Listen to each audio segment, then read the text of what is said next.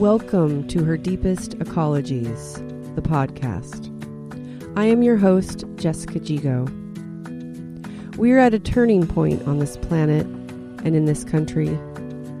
In conversation with a wide range of artists, makers, creators, and caretakers, this podcast takes on two fundamental and interconnected questions.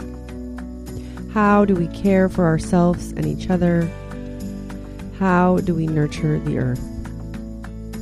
Let's find out what these luminaries have to say.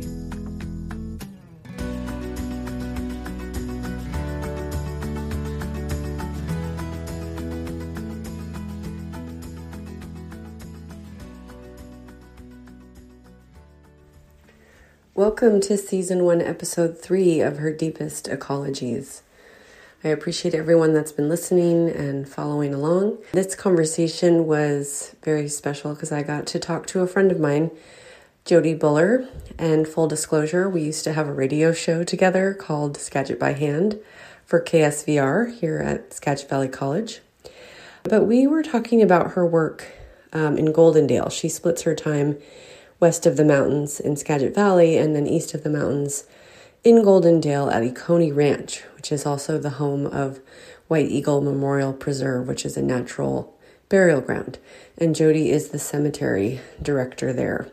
And I loosely know the work that she does there. I think I visited in 2014, but this conversation really gave us a chance to kind of go deep, literally into the ground, but also go deep into her work there, not only managing the physical landscape, but also working with the families and individuals who have chosen a natural burial. And it's important work, and it involves a really deep appreciation for grief.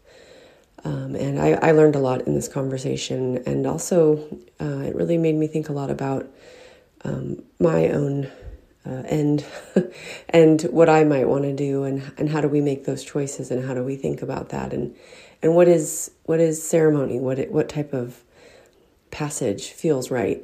So I left with a lot of questions, but I also left with a deeper understanding of options in this sort of death grief work. And I hope this is helpful to you too, because I think there's a lot of great information here. And as with all the episodes, I've included some links in the bottom of the Substack page, so you can learn more about not only Oconee Ranch and the White Eagle Memorial Preserve, but also the Conservation Burial Alliance and other resources that sort of help people and support people in making these decisions. So enjoy. And thank you. Oconee is the place name for land in south central Washington down by the Columbia River, just east of Goldendale. And it began as an experiment, I think, a back to the land sort of attempt in the 70s, and evolved over the years to feature I think a variety of ways to make a living and be stewarding the land. So they started running summer camps for kids in the 80s and became a Washington state nonprofit called Sacred Earth Foundation, and then expanded to run other kind of land-based programs and really developed a wider community net. And then when the founder of the place died fairly suddenly in 2007, that became an impetus to start a conservation burial ground. That was something he had been an early adapter on many fronts, and they'd talked about that. So they were at that point stewarding about 1,000 acres of land from the initial 165 acres in the Oconee Ranch Valley, and we're able to designate 20 of those acres to be a cemetery, a forest cemetery, really. It's ponderosa pine and Gary oak, and kind of a shrub steppe landscape along Rock Creek Canyon. And continuing to run summer camps and other land-based programs kind of alongside this cemetery work, which I have been now a part of for coming on about 10 years, since 2013. So, Wow. yeah, it's kind of a full spectrum place, and caring for people and plants and animals, and kind of living in attendance, in attention to the land is really one of the main principles, guiding principles behind the. It's now a 501c3 organization, and has been doing some work looking at fire-wise forestry and looking into prescribed burning, which that landscape really has historically and traditionally with the indigenous peoples there, the Kamiltpa tribe Rock Creek Band, which is part of Yakima Nation. That land was their traditional foraging lands, and they would have definitely been burning some of that oak habitat. Oak really responds well to fire. So as we are sort of looking into the future, we're looking at how to be on this land in a way that the land needs, I guess. I love that. Be on the land in the way that the land needs. Yeah. So there's a lot of listening embedded in that. There is, yeah. I think that's one of the great gifts of that place, and the opportunity to do small group programs and larger group programs is offering people just the chance to go be out on the land and in a listening space, and in a where they can hear both more deeply into the ecology, but also more deeply into themselves. I think there's that real tender offering. And the foundation still owns the land, and then the nonprofit operates all their programs. Is that? Yeah, the Sacred Earth Foundation is a nonprofit. So okay. we would identify as a land stewardship organization. Oh, okay. I don't know about primarily, but that's definitely one of the primary tenets. And then offering place-based education, and then with the cemetery work, offering families and communities, we would call family and community-led death care. So one of the tenets of natural burial, and I can get more into all of the particulars of what that world is, aside from no embalming and being buried just directly in the earth in a shroud or in a plain sort of pine casket, is the opportunity for families to really engage and not just witness professionals laying their loved one to rest, but to actually do that work themselves often. So to act as pallbearers and to help with the closing of the grave. And we often have families driving their loved ones out in their own vehicles and really kind of taking the lead and doing that work, which is kind of ancestral work in some ways. It feels like I feel like there's a deep human duty that is kind of hard to articulate or put words around, but people really recognize it once they recognize that need to both be of use, and that this may be it's hard work, but there's something in that grieving process that needs that sometimes. Yeah, my first reaction is like, yeah, that's very beautiful for those families, but like, is that even legal to? I'm curious about that. Like, transporting someone's loved one, like, do you need a permit for that? Or I'm just so curious. In the way of our industrialized culture, a lot of these tasks became professionalized in the last 50 to 75 years. But it is very legal to take care of your loved one before they die, as they're dying, after they die. The term home funeral has been used for many years of keeping a loved one in the home and keeping their body cool and preparing their body for burial. And then you need a one-page permit, if you will, from the county clerk's office. But that is something, that we can do for each other. Wow. It can be really helpful to have a funeral director, who has the permit software on their computer, take care of certain of those pieces. But you can go and pick your loved one up from a funeral home and bring them out to a cemetery if that feels good to you, if that feels like a need, and someone with a minivan or a truck or a Subaru for that matter. Wow. Yeah. And the county clerk, is that a death certificate that they issue? Is that You what need that to bring is? a death certificate into the county clerk's office, and then they issue, it's called a disposition authorization in Washington. Each state has a different name for it, or a burial transit permit. It just accompanies the body. And then I take that form and sign it and say, yes, we did bury this person, and send it back to the county. I think it's just so, not just so, it's not legal to bury your loved one in your backyard, at least in Washington State. Okay. So Or any yard for that matter. really, yeah, Okay. or any yard. It needs to be in a cemetery. Okay. So you have to have, and you guys have the designation as, is it called a natural cemetery or natural burial ground, or what is the? Yeah, for state purposes, we are a cemetery. I mean, that was the legal process that we went through. And then we identify as forest cemetery, natural burial ground.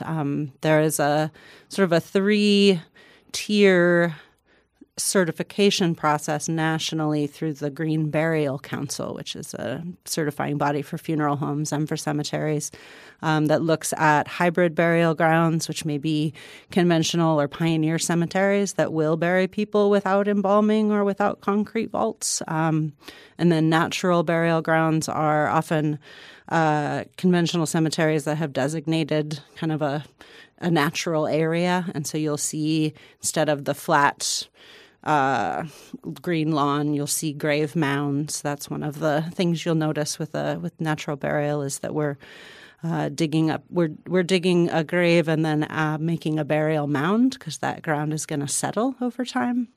And then there's what's called conservation cemeteries, and those are often operating either in conjunction with a land trust, or in our case, because we were already a land stewardship organization, we could do some deed restrictions on the land to ensure that this land was going to be conserved in perpetuity.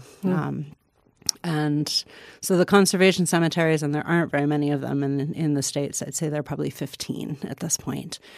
Plenty more natural burial grounds and or cemeteries that will bury you in a green fashion. But conservation can be a really good way to steward and protect land that would already be kind of in threat of progress and development. So that's where the kind of partnership with land trust comes into play. And then natural burial being kind of a revenue stream, if you will, to help fund further conservation efforts.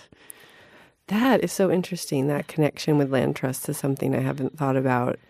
Because once something is designated a cemetery, I mean, you're not going to go back and ever build anything on it. I mean, has that ever happened in the U.S.? Have they? It has definitely happened in cities where, I mean, most of our major cities have run out of ground for cemeteries, and that's where some of the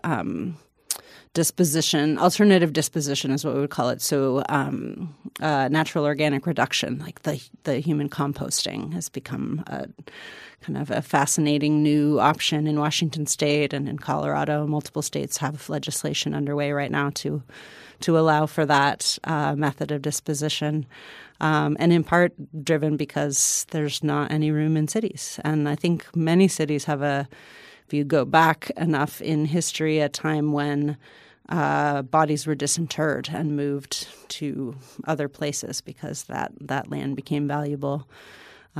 So yeah, it has happened. It's theoretically, cemetery distinction protects against that, but conservation easements and other strategies and tools can help really proactively protect land that may be kind of in the way of development as time goes on. Gosh, I didn't even think about that. I mean, there hasn't, like, if something is a cemetery, it can never really be sold for anything else. That's the idea. Yeah. That's Wow. the idea. Yeah. Yeah, even if, regardless of the way of burial, which obviously the way you're doing it would lead to quicker return to the earth. Yeah, decomposition. These are the ideas. And part of what we're doing is like laying, we call it duff or biomass. In our case, it's oak leaves and pine needles down at the base of a grave, and then as the layer on top of the burial vessel, whether it be a shroud or a casket or a quilt, really even. And that being where all the mycelium is working already, and kind of a starter kit, if you will, to help the form return to soil. Oh. So similar to a more proactive human, like the composting or the natural organic reduction, but taking place in the ground and not in a tube in a building. In the building, I actually didn't realize the human composting was a thing. Mm-hmm. Yeah, Seattle is sort of an epicenter. It's the beginning of this. There's a woman named Katrina Spade. Her business is called Recompose, and they introduced legislation in 2019, maybe, to make that a legal form of body disposition. And it's really caught on. And well, that happens on farm. I mean, you know, there's a mortality composting, I guess, is how they refer to it. In livestock operations, you know, which I haven't, experienced firsthand, but I mean, it makes sense. I think there's so many like spiritual and, I mean, obviously ecological, but, technical questions too of what actually works, because composting can be hot and cold, and what temperatures do you need to generate, and how often do you turn the piles, and where is this happening in Seattle? Do you know? Is it? I believe in the southern part of Seattle there's a facility that they built, and it's got there's a waiting room area and a place for families to kind of do some ceremony and those things. So yeah, it's a fascinating option, and it's really, I think, helping to break open some paradigms that we may have boxes around when it comes to death and to dying, and I'm glad of it for people in urban areas. And I'm very partial to the wilderness and what that experience is for people to be out in and on the land, and engaged in the grieving and saying, the laying to rest, in a space where there are ravens cawing and wind in the pines and those sorts of things. I think there's a real balm to that experience. Again, that's kind of hard to put words around, but it's very somatically grounding, maybe. Yeah, well, I'm just having visited Coney one time. I know it's just pretty stunning there and open, and I can see how that would be quite a journey to go there and have a ceremony and leave a loved one there and feel as good as you can about losing that person. Yeah, there's the piece of wild places, I think, is really at play in that work. The word ceremony is interesting to me, and I'm curious about your role, because you are, obviously having to handle a lot of the legality and logistics and all the things that go into running a nonprofit organization, in your role there. And then how involved are you in the actual ceremonies, and what is that relationship with the families like? I know you probably can't share specific details, but I'm just curious what that experience has been like for you. Yeah, I think it is all along a full spectrum. On the one hand, I'm very much, I would define my primary role as that of holding space, and that's both when someone is calling.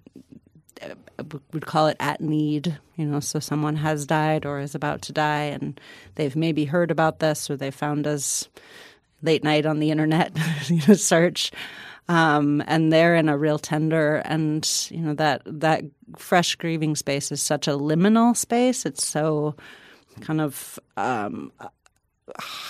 in this world, but blasted wide open in the emotional realm. Which is not necessarily a place for logistics brain.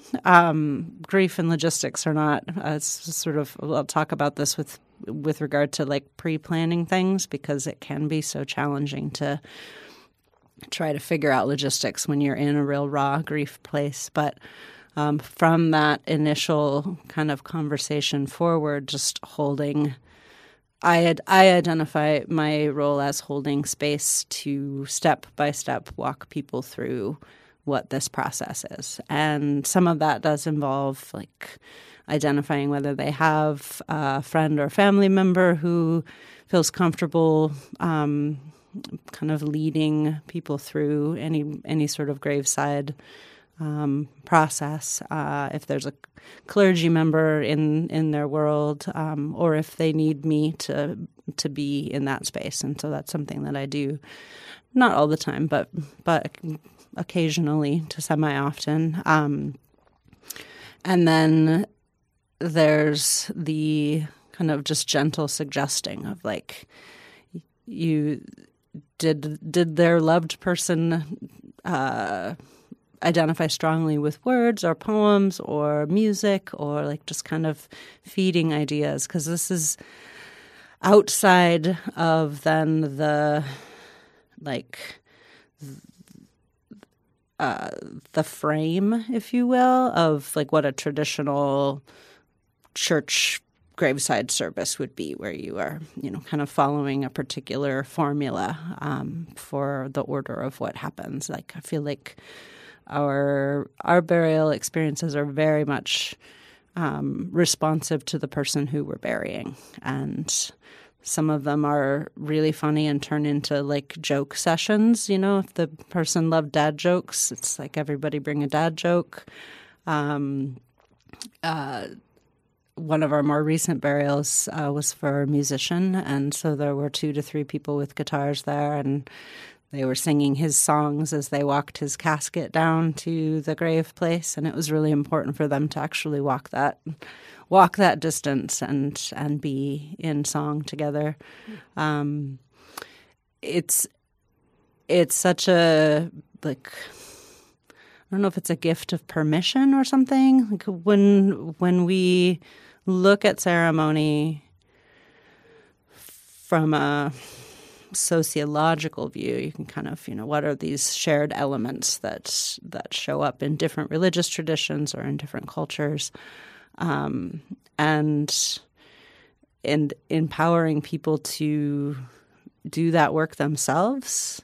Like, often they just need they need to know that other people have done it and that whatever they do is going to be lovely. And I just sort of, again, during a burial service, am there to hold the frame and to introduce possibilities as we go, and also to, again, help with the logistics and the, really encouraging family to act as the pallbearers and to help with the lowering, because we're doing hand lowering. We prepare the grave places by hand as well, and sometimes families come out to help with that.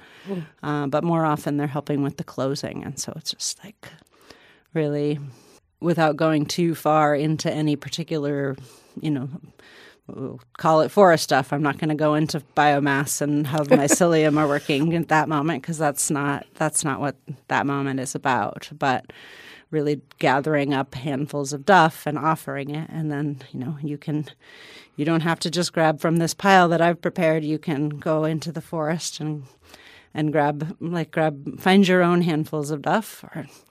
And also encouraging people to make beauty. And this has been one of the primary heartworks for me with this, is gathering materials from the forest, whether that's lichen and pine cones and stones and twigs, or from the garden during the blooming months, to make beauty down at the base of the grave and around the sides of the grave, and so that when families approach, they're not bracing themselves to look at a hole in the earth. Their eyes are resting on this practice, and then really encouraging them, once we've closed the grave and made a grave mound, to make their own beauty, to arrange the rocks in a ring around the mound, or pine cones, or to, any flowers that they've brought, just to spend that time with their hands in the earth, on the earth. I don't know, there's an attentiveness to that that does feel very nurturing. That feels like nurturing to each of the hearts that are doing this hard work, but also to the memory of the person that they're saying goodbye. Saying goodbye to doesn't feel like the right phrase here, but that they are laying in the earth in that way. Yeah, that's interesting because I just have this perception that there are a lot of rules of separation of like this goes there and we go here and this person does this and so it is more of a saying goodbye. It's not a actively helping someone cross over or letting that person go in an active way. It's very powerful. Do you tend to have, is it smaller groups? Is that a policy, or do you you don't host like any event with the burial? Is it just the burial that people do? The burial, yeah, because of our location, because we are 2.5 hours from Portland, 4 hours from Seattle, tends to be on the 8 to 15 people coming for a burial service, and then a larger memorial service happening, with the slideshow and different things like that in a closer to home, and because there is not the urgency that people wonder about with natural burial. We don't have to bury somebody so quickly if they're not embalmed. Like they can be held in shelter in a funeral home for weeks. But there is enough of that kind of in the flow timing that it can take time to figure out, again, back to logistics, like what kind of food and what are, so often a larger memorial service will happen later. We have hosted up to 75 people for burials, but parking becomes then the tricky. Logistics are always a thing, aren't they? It is itself an event, yeah. But it seems like what the experience that you are able to facilitate they're very intimate. Just both with the earth and also with the person that's being buried. Very much so. Yeah, and I feel like that is part of the potency of it, because people are not going into that sort of like sterile facility space for the service. The campus, if you will, at Oconee is definitely shows its 1970s back to the land roots, and everything is very unique. And there are, 15 horses and chickens and dogs, and like there's life happening in the valley. And then when you get out into the forest, and there's life happening out there too. And I feel like that allows people to be present in a more intimate way, because they're not engaging with an institution in really any shape or form. And it's very personal. I'm keeping track of grave places on a first name basis, and each of these burials is made an impression on me that then, whether I ever actually met that person in life or not, I know them to some degree, and getting to know their family as they come visiting afterwards, or the founding stewards. There were 5 people who helped found the cemetery in the wake of Ray Mitchell's death. He was the founder of Oconee, and they talk about building an afterlife community, and I'm not a huge fan of catchphrases one way or the other, but it does feel to some degree like that's what we're able to do. We have a annual gathering sort of the beginning of November every year in memoriam, where we just do some work on the land in the morning and enjoy soup together around a fire, and then have some time for a little bit of just kind of naming who we're thinking of, who we're present in remembrance with, and I'll read a list of who we've buried this year, and then folks have some time to be out on the land, and And people will come and visit their loved ones all throughout the year, but that has become a really sweet time of gathering and people who are in shared relationship to that particular land and to Econian Sacred Earth Foundation in this particular way. So sometimes it's strangers coming back that are like pulling bitter brush or working on land projects together and getting to know each other, and there's a real shared resonance there, which feels like community building. Yeah, especially the responsibility to help maintain. And not letting that just be kind of a depository, I guess. Yeah, well, it's a living place, and it is a living place. And the part of the process with grave mounds, as they kind of in the first few years, is that there's subsidence, and so I'm attending to and I'm tending these graves kind of in a seasonal cycle. I'll go out after the snow has melted and kind of check on everybody and see how the earth is settling, and if we need to pull back some topsoil and remound or otherwise tend. We have a native wildflower mix that we'll add to some of the burials if the family feels like that would be a nice part of the service. Just kind of water in some seeds with a teapot and then go and check them, and in part, there's weeding to be done also, because these are like little disturbance zones in a forest. So there's a real tending cycle that happens in the spring, and then in the fall, kind of go and mulch everybody in and tuck the grave mounds in for the wintertime. And wow, yeah. Because you want to keep that, you don't want any vegetation to grow in over the spaces. We love when wildflowers pop up. There's yarrow and lupin and balsam root. But the West is plagued by cheatgrass and some other real kind of invasive weeds. So we're watching for that. And I'll do some, yarrow's a pretty good fender offer of cheatgrass, so I'll go and shake the yarrow seeds in the fall. Come on, you guys. I love that. Yeah. I feel like that should be a line in a song, plant yarrow seeds on my grave. I'll have to write that one down for a good country song. I guess just for me, this the word permission keeps coming up. Who gives you permission to have this connection with the earth? Who gives you permission to have this type of ceremony with your loved one? And I don't know, how does that?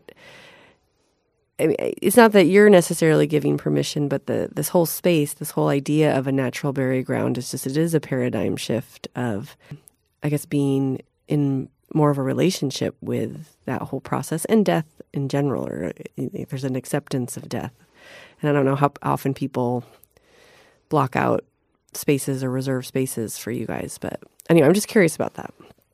It's a really interesting thing to deepen an inquiry into, this idea of permission, because I think culturally on so many fronts we've compartmentalized and we've made rules and guidelines and we've professionalized pretty much everything at this point. But when it comes to death and dying, those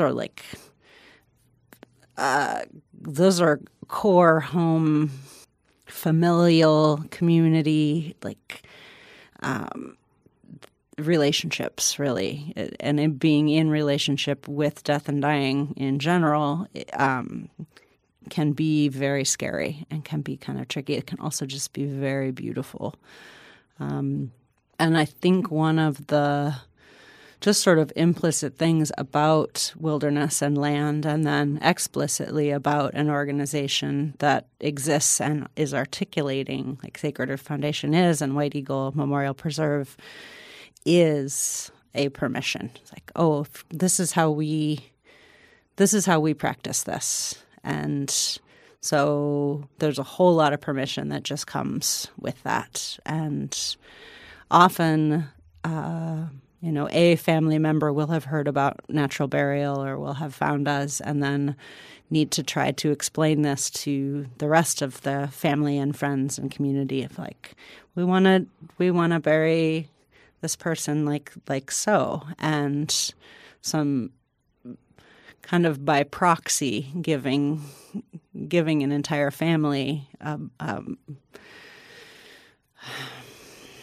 a wider scope to work within, and that in part it's a permission, but it's also this invitation. It's like, and I will say often when it comes to the time to do the closing of the grave, we'll bring the shovels out and say, if it's 2 shovels of earth, if it's a symbolic thing for you, that's lovely. If it's 37 shovels and it's a duty thing, great. You are welcome at whatever level you're comfortable engaging.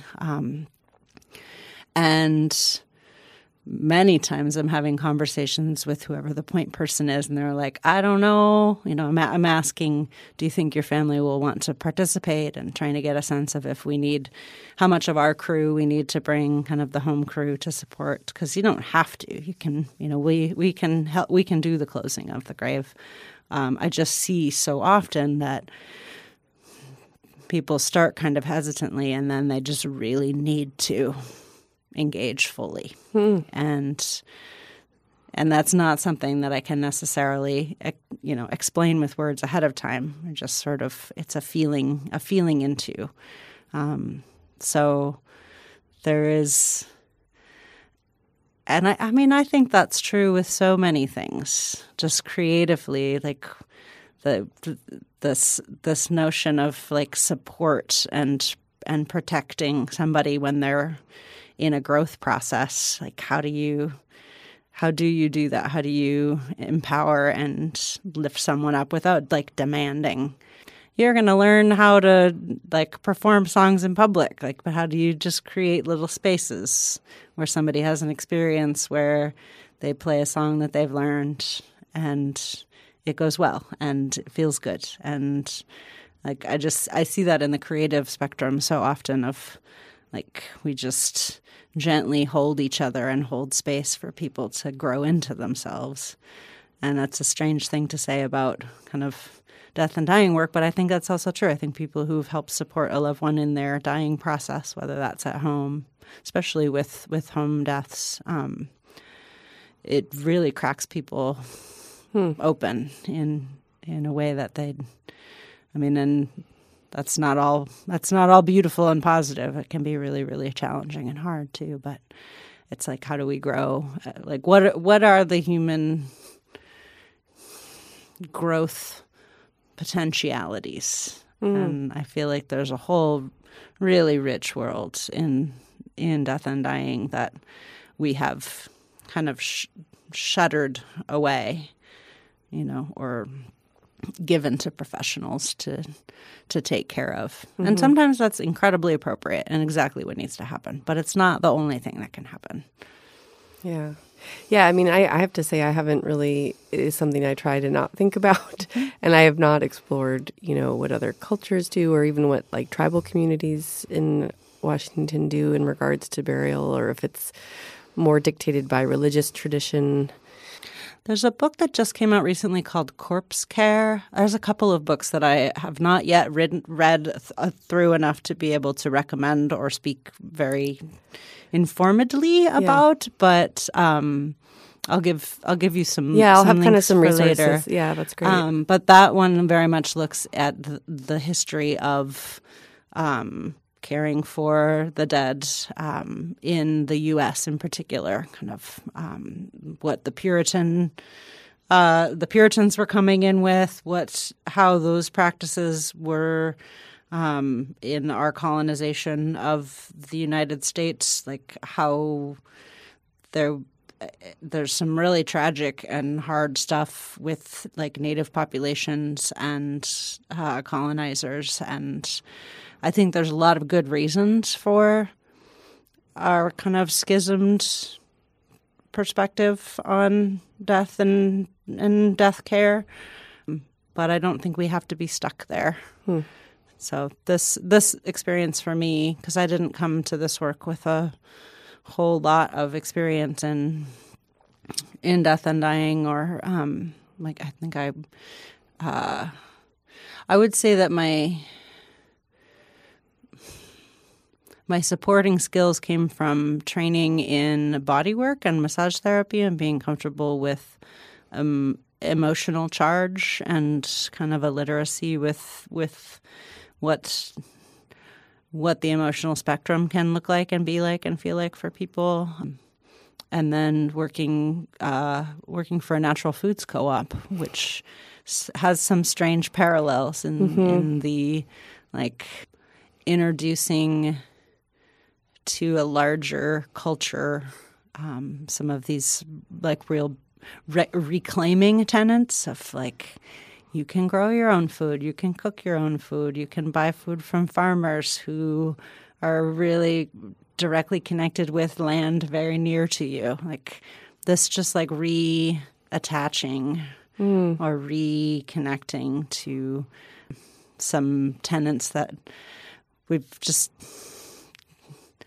it's not drifted. We've been disconnected from because of years of institutionalization and capitalism and all those good, good, all those large scale forces, all the large scale forces. So how to reconnect on the human scale. Well, I'm curious because, one of the things behind this podcast and things that I've been writing lately is just the idea of ecological grief, trying to figure out what that really is. What's my personal experience? What's our collective experience? And, I know I don't actually know a lot about just the grief world in general, and not only the sort of healing and psychology around it, but, even what it is and how do you identify it in your life. And so I'm curious, this work that you're doing with death and dying and, not only being around grieving people, but probably having that experience with them, because it sounds like it's pretty intense.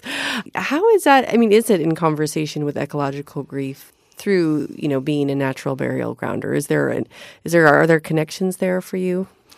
I think that's a really actually complex question. And the short answer is yes. There are so many connections. And I've been speaking about this designated 20 acres of land that is now used for burial as a real balm for people who are in grief, the wildness of that being, and the your feet being on earth and not, in a kind of artificialized environment.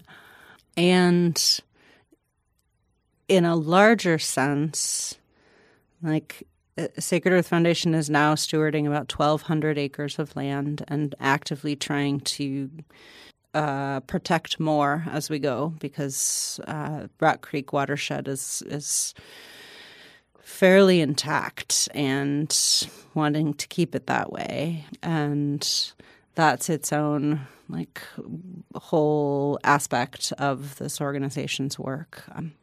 And really looking at conservation for the long run, and how do you fundraise for that, and how do you engage people theoretically, and why we need to be stewarding this land, and all of the non-profity-ness of it, which is really valid, good work in and of itself.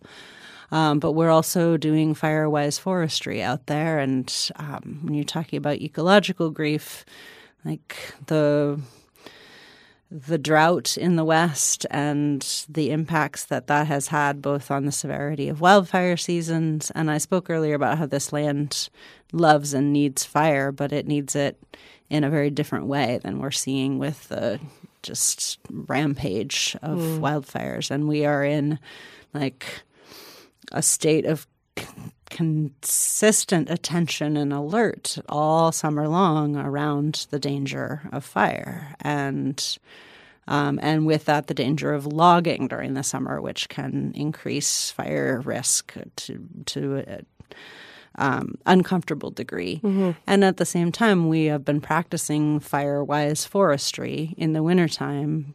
Some contracts with DNR for the last 10 years, I would say, to do limbing and thinning and removal of some underbrush. We've got a lot of antelope bitterbrush, which is a native but is also very tinder-y.